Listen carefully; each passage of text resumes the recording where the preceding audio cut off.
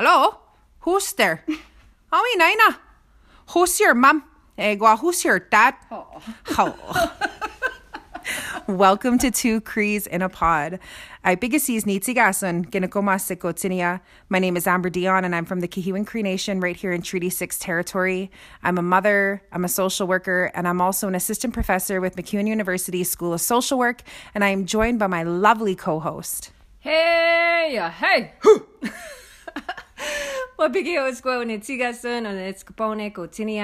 My English name is Terry Sengens. I'm from Sally Cree Nation, and I am the Director of Indigenous Initiatives in Keo Weston at MacEwan University. Thank you for joining us. We look forward to the conversations. Let's start that way. Welcome to episode 2, season 2 of Two Crees in a Pod. Terry and I are extremely enthralled to have our friend join us today, Mr. Grant Bruno. Grant accepted our invitation to be someone on our podcast, and one of the many reasons why we wanted to invite Grant to be on our podcast was because we admire his work, and that we also admire who he is as a Nehiyaw man. And so I've known Grant for many years. Grant has come into my classes and did some guest lectures in relation to fatherhood. And so we're going to have conversations about that, around fatherhood. I think we're also going to talk a little bit about men's mental health. And yeah, so Terry and I are just really excited to have you here. We want to open it up to you to see if there's anything additional that you want to add. Of course, you can see Grant's bio on our Facebook and Instagram. But is there anything additional that you'd like to add? Yeah, for sure. So for myself, I'd like to introduce myself through my parents. Often on the reserve, it's not who you are, it's whose you are. Mm-hmm. So my mom's Deborah Cutknife. She's from Enoch Cree Nation, where she grew up. She's a residential school survivor / foster care individual who went through all those experiences. Mm-hmm. My dad's Daryl Bruno, who's from Samson Cree Nation, and my family out there is actually the Lightnings. So I'm related to the Lightnings and Cutknifes in Musquechies. So I've got roots in quite a few different communities and quite a few different places. I'm currently a father and a father-to-be. I'm going to have a little daughter next month, which is absolutely exciting. But of course, I have my 3 boys. I got twin 10-year-olds and my little guy who's 5.5. They have taught me more than anything else. I often tell myself, and I reflect on this quite a bit, I've been able to heal by becoming a father and really embracing that role. Even though I was so naive and young, I was 21 when I found out I was going to have twins. And that is, can be very scary. And it was, and it continues to be scary. But now it's also very exciting. And so I find that myself, I can be the father that I want to be now. And I can do this through several ways. First of all, my father was a part of my life. My parents split up when I was young, but he's a weekend father, and I'd go visit him. He did some incredible things in his life. He was an RCMP for 26 years. And when I hear his story and how he was raised, for him not to pass a lot of his traumas on to me is absolutely incredible. And he broke a lot of cycles. I remember hearing a story. He told me a story once when he was 16. He was essentially homeless, and he would hitchhike to high school to try and finish. He never got the opportunity to finish, but he ended up becoming RCMP and then going out to Saskatchewan, doing all that training. And he took his role as a father very seriously because and I've heard this as well, is that when he found out he was going to have my older sister is when he started to get his life together. And so I'm on that same trajectory. And then there's my mom, of course, who's one of the most incredible people I've met. And such a compassionate individual. She not only raised us, but she took on 3 foster children as well because she knew how the system works, right? And so she wanted to give them a better quality of life because she went to residential school, and then when she went to a foster care home, she was abused as well. So it was a nonstop thing, and she didn't pass those traumas on to me as well. So they broke so many cycles for me to be able to continue what I do. And now I'm able to pursue a PhD in medical sciences, pediatrics, children's health, and that's so important, right? And I should add that 2 of my sons, Marshall, who's the oldest, he's on the spectrum. He's such a unique and amazing individual. I've seen him take on, he's such a computer whiz, right? And he's teaching me things about computer that I'd never know. And I'm just like, wow. I feel like such an old person now. Kids age you too, Grant. And then the other twin, who's not on a spectrum, Oliver, he's such a compassionate, thoughtful human being. I'm so grateful for both of them and what they've brought to my life. And then there's Anders. So Anders would be considered nonverbal. But when he goes into a room, he just lights up. And he has very like smiley eyes, and he has this energy that I'm just like, wow, I wish I could see the world through your eyes, because he doesn't see things as like very complicated. It's just like what it is what it is. Yeah. And when he laughs, it's a genuine laugh. Yeah. It's a genuine smile. He's not faking it. So they've taught me a lot about what it means to be a father. So nice. Yeah. That's amazing. I was writing as you were talking, and I think one of the things that there was two things that I really took from that, and it was that you talked about how you started to heal when you became a father. That was part of your healing, and I relate to that as a mom. And I think that when I first had my daughter Ella, that is when I really started diving deep into some of the work around my father being a residential school survivor. So really doing a lot of my own research and then really unpacking that stuff, because it was triggering for me, I think, as a new mom and as having a child and understanding what my father or my father's parents went through during that time. And so that was definitely, that was the start of my own journey too as well. And I think the other thing too is that you talk about your father and how he broke a lot of those cycles in growing up and raising his family and being a part of your life. And I think that, there's this I was just speaking yesterday and doing this assignment for class, and I was talking about vicarious resilience. Yeah. And how we, and I spoke about my own father again, and I think about, what he's overcome and what he's done in his life and how he coped with addictions when I was younger, but where we are at now and how kind he is and how gentle he is and how loving and nurturing he is to everybody around him and the energy that he creates. And so thank you for sharing that, because that definitely sparked something for me. I was wondering if you'd dive into a little bit around men's mental health for us. Yeah, for sure. Dive in, Grant. Yeah, so I was born with a lot of traumas through my parents still, of course. You do inherit some behaviors as well as some thought patterns that I had no control over. I've been doing some deep research into the role of trauma in my own life. So as a child, I do have some childhood traumas as well as some adult traumas that I've been trying to really fix on my own, because I wouldn't say on my own. I have a team around me right now. I've been able to bring people into my life that I can trust, that I can support me, that I can, be open with, because in this moment, I'm really done pretending everything's okay. It's not. Everything's not okay with me. Everything's not okay with a lot of the men within my circle, in our communities, and abroad.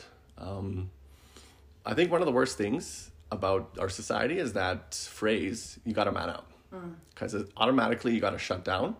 And shutting down is one of the worst things that I've done. And I've done it over and over again. And I was in that continued cycle, that pattern that just didn't allow me to open up and just show my true authentic self. But lately I've been doing more and more research and just trying to figure out, okay, how do I handle myself when these old memories come up?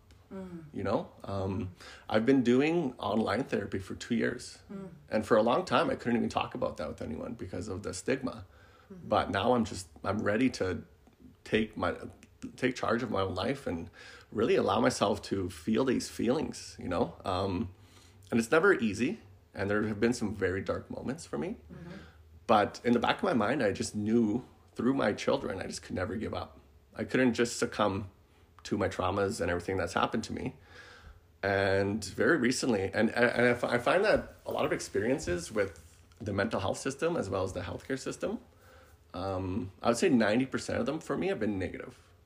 So I tried accessing supports when I first started university, and that entire experience made things like a lot worse. And so what happened was I went to go talk to this therapist, and he was He was this blonde guy who I sit down and the first question I ask him is like, what do you know about residential schools? And he didn't have an answer.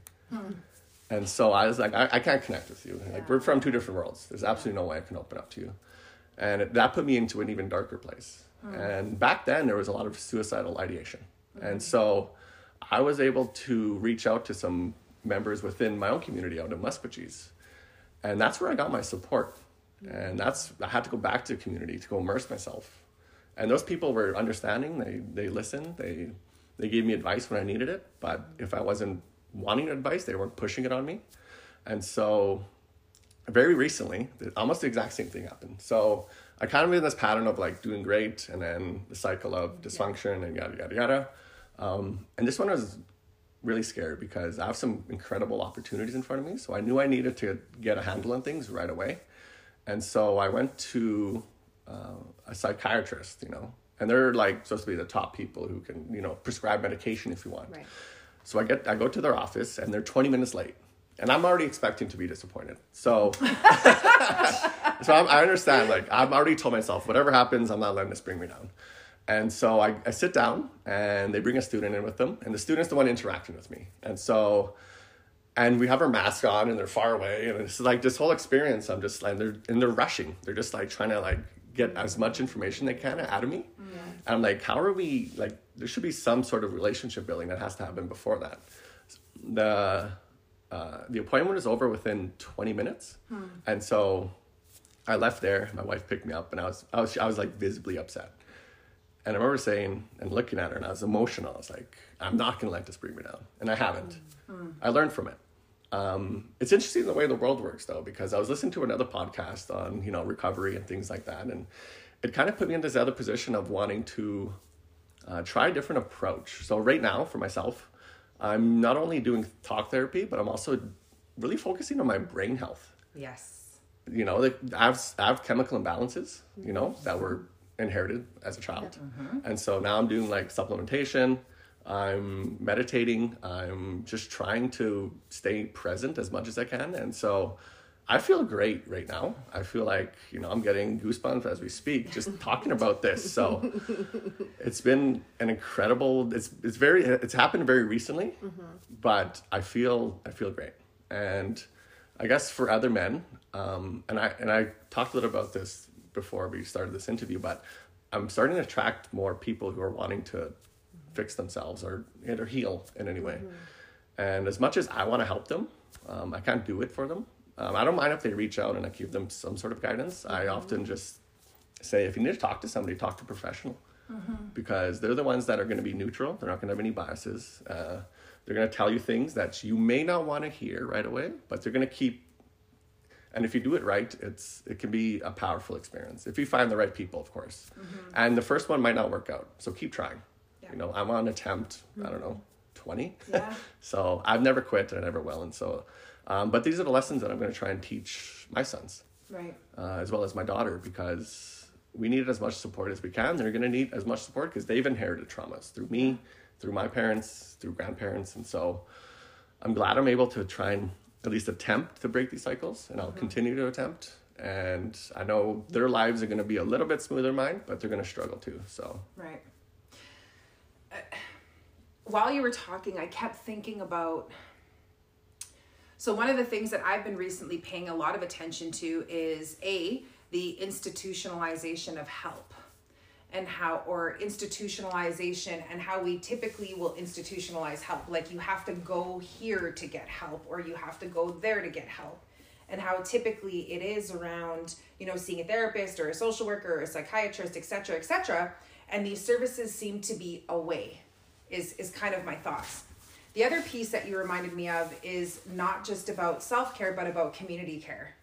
And how is the community nurturing you? Because oftentimes when we say self-care, it's like it's the responsibility is solely on us to get well. And we know, not just in tribal communities, but we also know in social work that that's not true. You cannot do it alone. We are built to make connections with other people. Our DNA screams for us to be connected to other people. And so what I really appreciate about what you said is that you have not given up on trying different things, that you will go access, care in other places. But when you said you went back home and then you got what you needed at that time, totally resonates with me. Because oftentimes, and again, like I've said this before, I've done talk therapy out the yin yang, and I've connected with therapists. I've had great connections with therapists.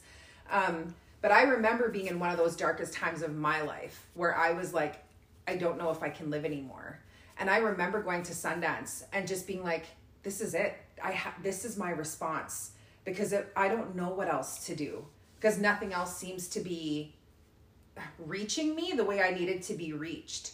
And so I remember like going there, and it wasn't even just the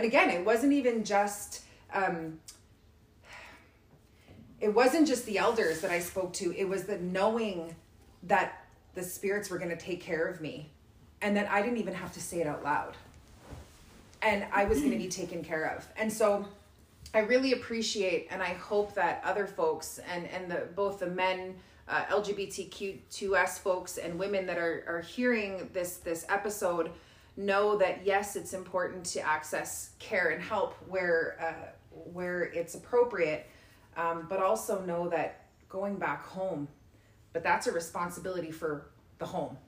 We need to start looking after our people too, right? And so how do we have community care? What does community care look like? What is, instead of self-care, what does that look like for a community to embrace you? And especially as men, because like you said, that whole narrative of man up, is not working.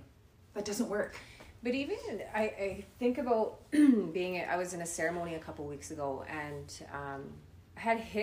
was nearing burnout from work and just personal life and professional life, and being invited to go to a lodge, and remembering walking in there and basically being saying, we're all going to take care of you. Yep. Mm-hmm. All of us. And I'm looking around and I don't know most of the people, but we are going to help you, and we're all going to work together and do this together, and we're going to help you. And I remember feeling like just this overwhelming love and nurturance in that space. And again, like that relates to us going back to our communities, our ceremonies. And I think one of the things that you talked about is that, you have people who are connecting with you now, who are wanting to be, who are needing help and support in different ways. And I think that you radiate that because you bring that energy, and because people feel safe with you. Yes. And it doesn't necessarily, you don't need to have a psychology degree or a social work degree. You just create space, and you are present with them, and you sit with them. And it's just, again, like we have many support people in our life. And you talked about that earlier, is that, Amber's my support person. She feeds me candy when I need to come. Absolutely. Do you want some candy, Kat? What would you like? I got it all. But there's different people that don't necessarily, they don't need the credentials or the titles of Western education, that they are literally good human beings who have good energy and loving energy and are genuinely caring. And you, again, like you carry that, and that's why people gravitate towards you. Exactly. And so yeah. Yeah. Want some candy? Where's the candy? Want to try any candy? Got that. I think one of the other things is if there's that I would like to know a little bit more about is your research work with Cree fathers that you did. Yeah, I can go there eventually, but I'd like to talk a little bit about how research has been a part of my healing journey as well. So in my undergrad, I don't even know how this even works, but the universe, I always tell people the universe is on my side. Yeah. I'm literally the only person that can get in my own way, and that happens way too much. And it's because of the trauma, and I understand that. So when I was just finishing my undergrad, I had a professor introduce me to a colleague, a good friend of mine. His name is Dr. Richard Ostler, and he's doing incredible work out in Maskwacis. And just completely randomly, we went and had coffee, and he's like, I have this research assistant position to come work out in Maskwacis to look at maternal health, actually. And so I didn't know what research was back then, and nobody tells you how to apply to grad school. Nobody explains how important research is before you even apply. And so I just thought it was a summer job. And I was excited. I was like, yeah, I'm going to have a job this summer. Great. And so he eventually hired me, and I started doing work for him, and he liked it.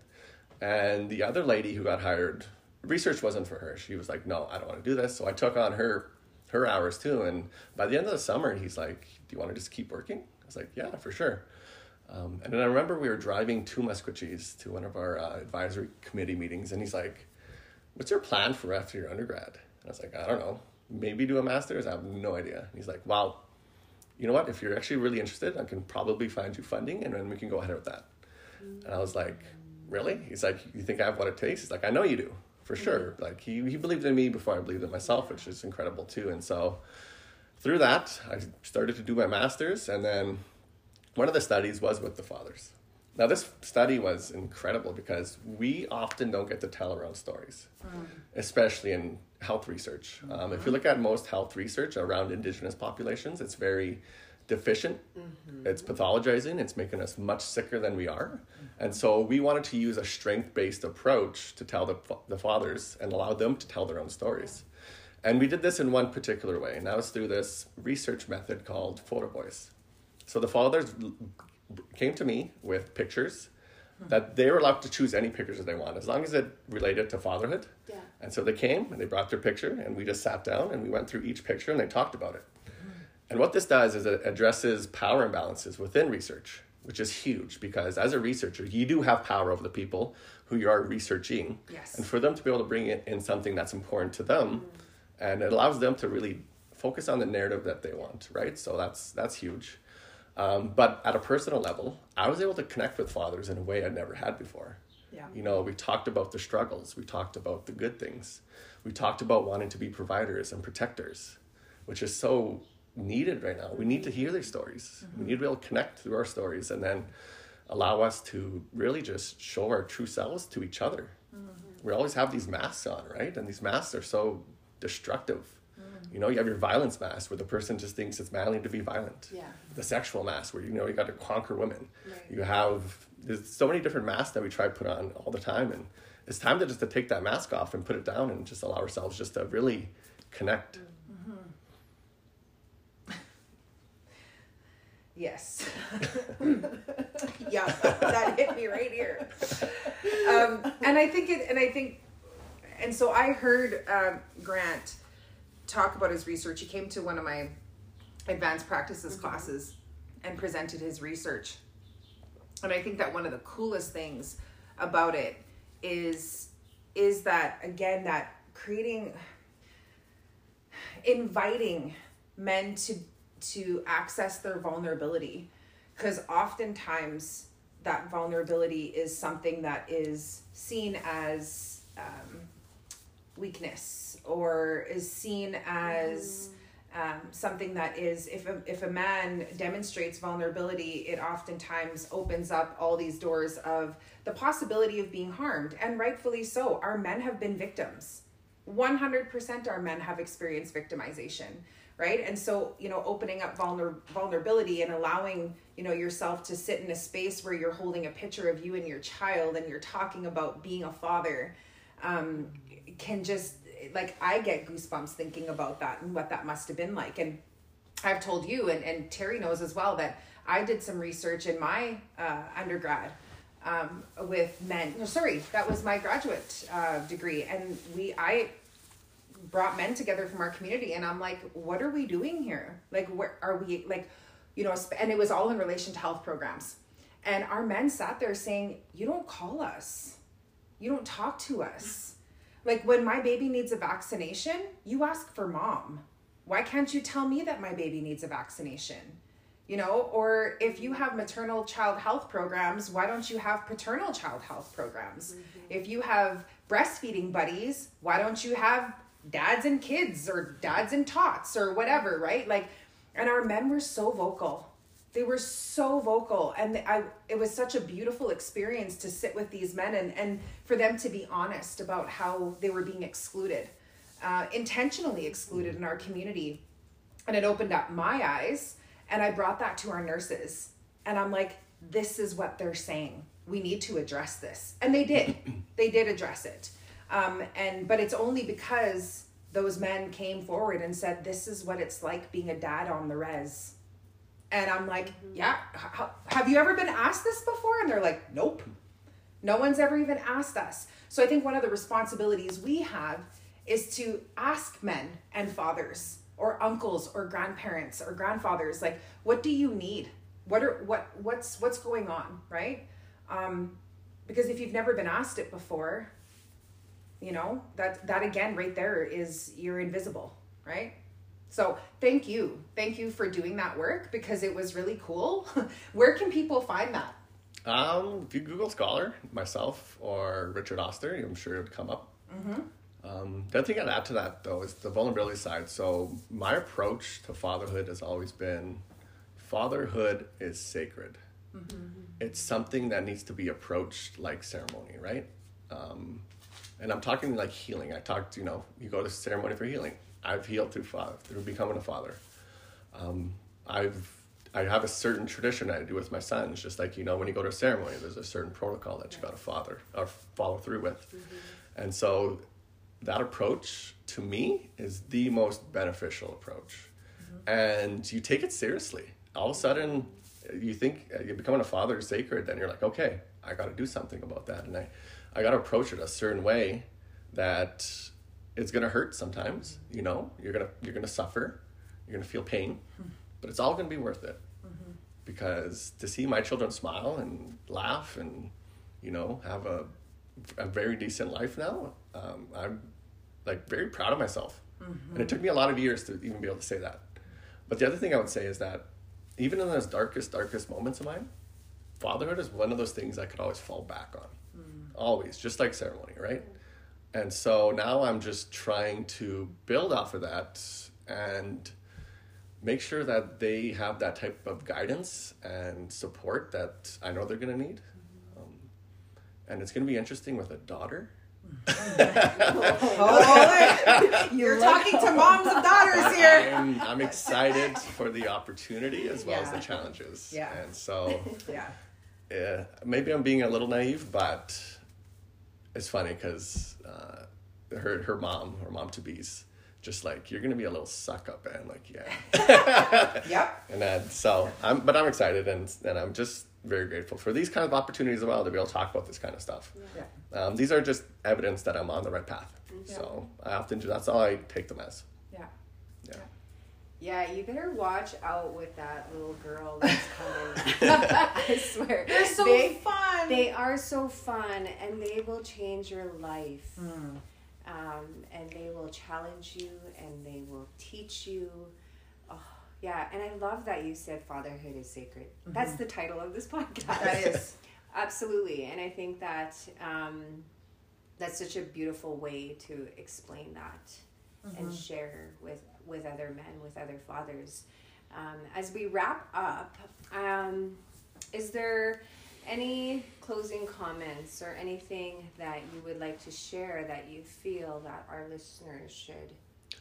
Yeah, so when it comes to mental health, I often go back to Tupac. I love Tupac. He was real. Picture me rolling, Dad. Picture me rolling. He has that. So one of my favorite songs of all time is Changes. And in it he says, we have to change the way we eat, we have to change the way we live, and we have to change the way we treat each other. Now, the last two I got as a kid. But I was just thinking, like, why is he saying, and I remember thinking this as a teenager, we have to change the way we eat. What does that mean? And I used to question that back then. Now as I'm doing more research, I'm finding how much your nutrition affects your mental health. And unfortunately, through colonization, we don't eat healthily. We're not teaching each other how to do that. We can be very judgmental about it too when people are not. That's what I'm trying to get away from. It's not about me being better than you because I know more about nutritional value that affects your mental health. And so I find that even elders, so I remember in my research, I did research with some healthcare providers. I wanted to do a feast to really thank these healthcare providers for supporting our communities. Because it's not all bad. Don't get me wrong. There's some great healthcare providers that have been able to provide incredible support. And so I really want to thank them. Yeah. And I remember we were at our advisory committee, and I was like, we're going to try to do some healthy options. And those elders shut it down. They're like, no, you're not bringing that. You're not forcing us to eat. And unfortunately, through residential schools, they've inherited that. And I see that in my parents as well. Mm-hmm. They want sugary stuff. They want that little rush. They want unhealthy things. And so it's up to our generation to teach our children. Guess what? Nutrition is so important. It's a building block to not only good individual mental health, but community mental health too. Yeah.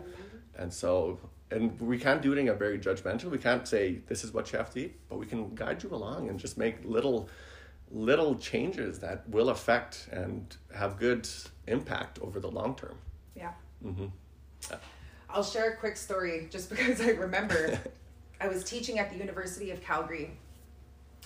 And I ate a Big Mac for lunch that day. And I know. No, don't get me wrong. That Big Mac was good. But I ate a Big Mac for lunch that day. And I went back to my office.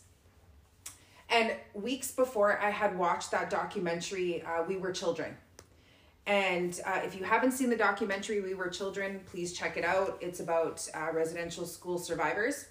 And so showed that video in my class weeks before, obviously was impacted by it. But I was sitting in my office weeks later after eating that Big Mac, and I didn't want to work. Like, I literally was sitting at my desk and I felt bloated, and I was just like, oh, I don't want to do anything. Like, I just don't want to do anything. I don't want to work. And I remember going home that day and just feeling really lethargic, like feeling very down and whatever. And then I'm driving home and I'm like, oh my God, it was the Big Mac. And then I started thinking bigger. And I'm like, I remember in that film, We Were Children, and my dad, and us all having parents of residential, we're all survivors, second generation. I remember growing up, and my dad, although it was extremely unhealthy in residential school, ate porridge and bread every morning. My dad ate porridge and bread every single morning. And my dad didn't talk a lot about his experiences at residential school, but he did talk about the food. That's the one thing my dad did talk about, was about how they ate shit. Mm-hmm. They didn't eat healthy food.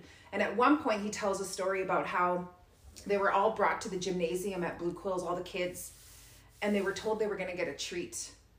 And the priests and the nuns lined up on the other side, and they threw hard bannock on the floor, across the floor of the Blue Quills gym, and the kids all raced for it.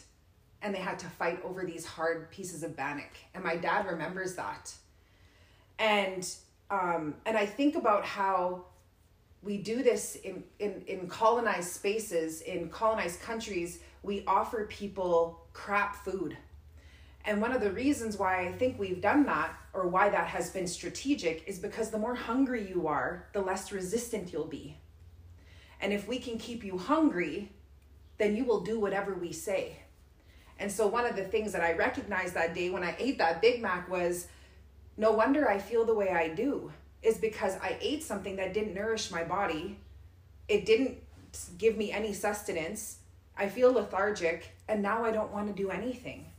And so I think that colonization has used food to keep us quiet, to keep us, submissive, and to keep us, voiceless in many ways. Again, the more hungry you are, the less energy you're going to have to fight back. And it reminds me of when I was working in community. And so this is something that I think that is important for social workers to know, is that this one time I was working in community, and there was a mom who had her children taken away. And one of the things you can see in that meeting, and I was there as a support person, but you can see in the meeting how she was not present, and she was crying, and she wasn't there. Yeah. And I remember looking over at her and saying, when did you last eat? And she said, yesterday.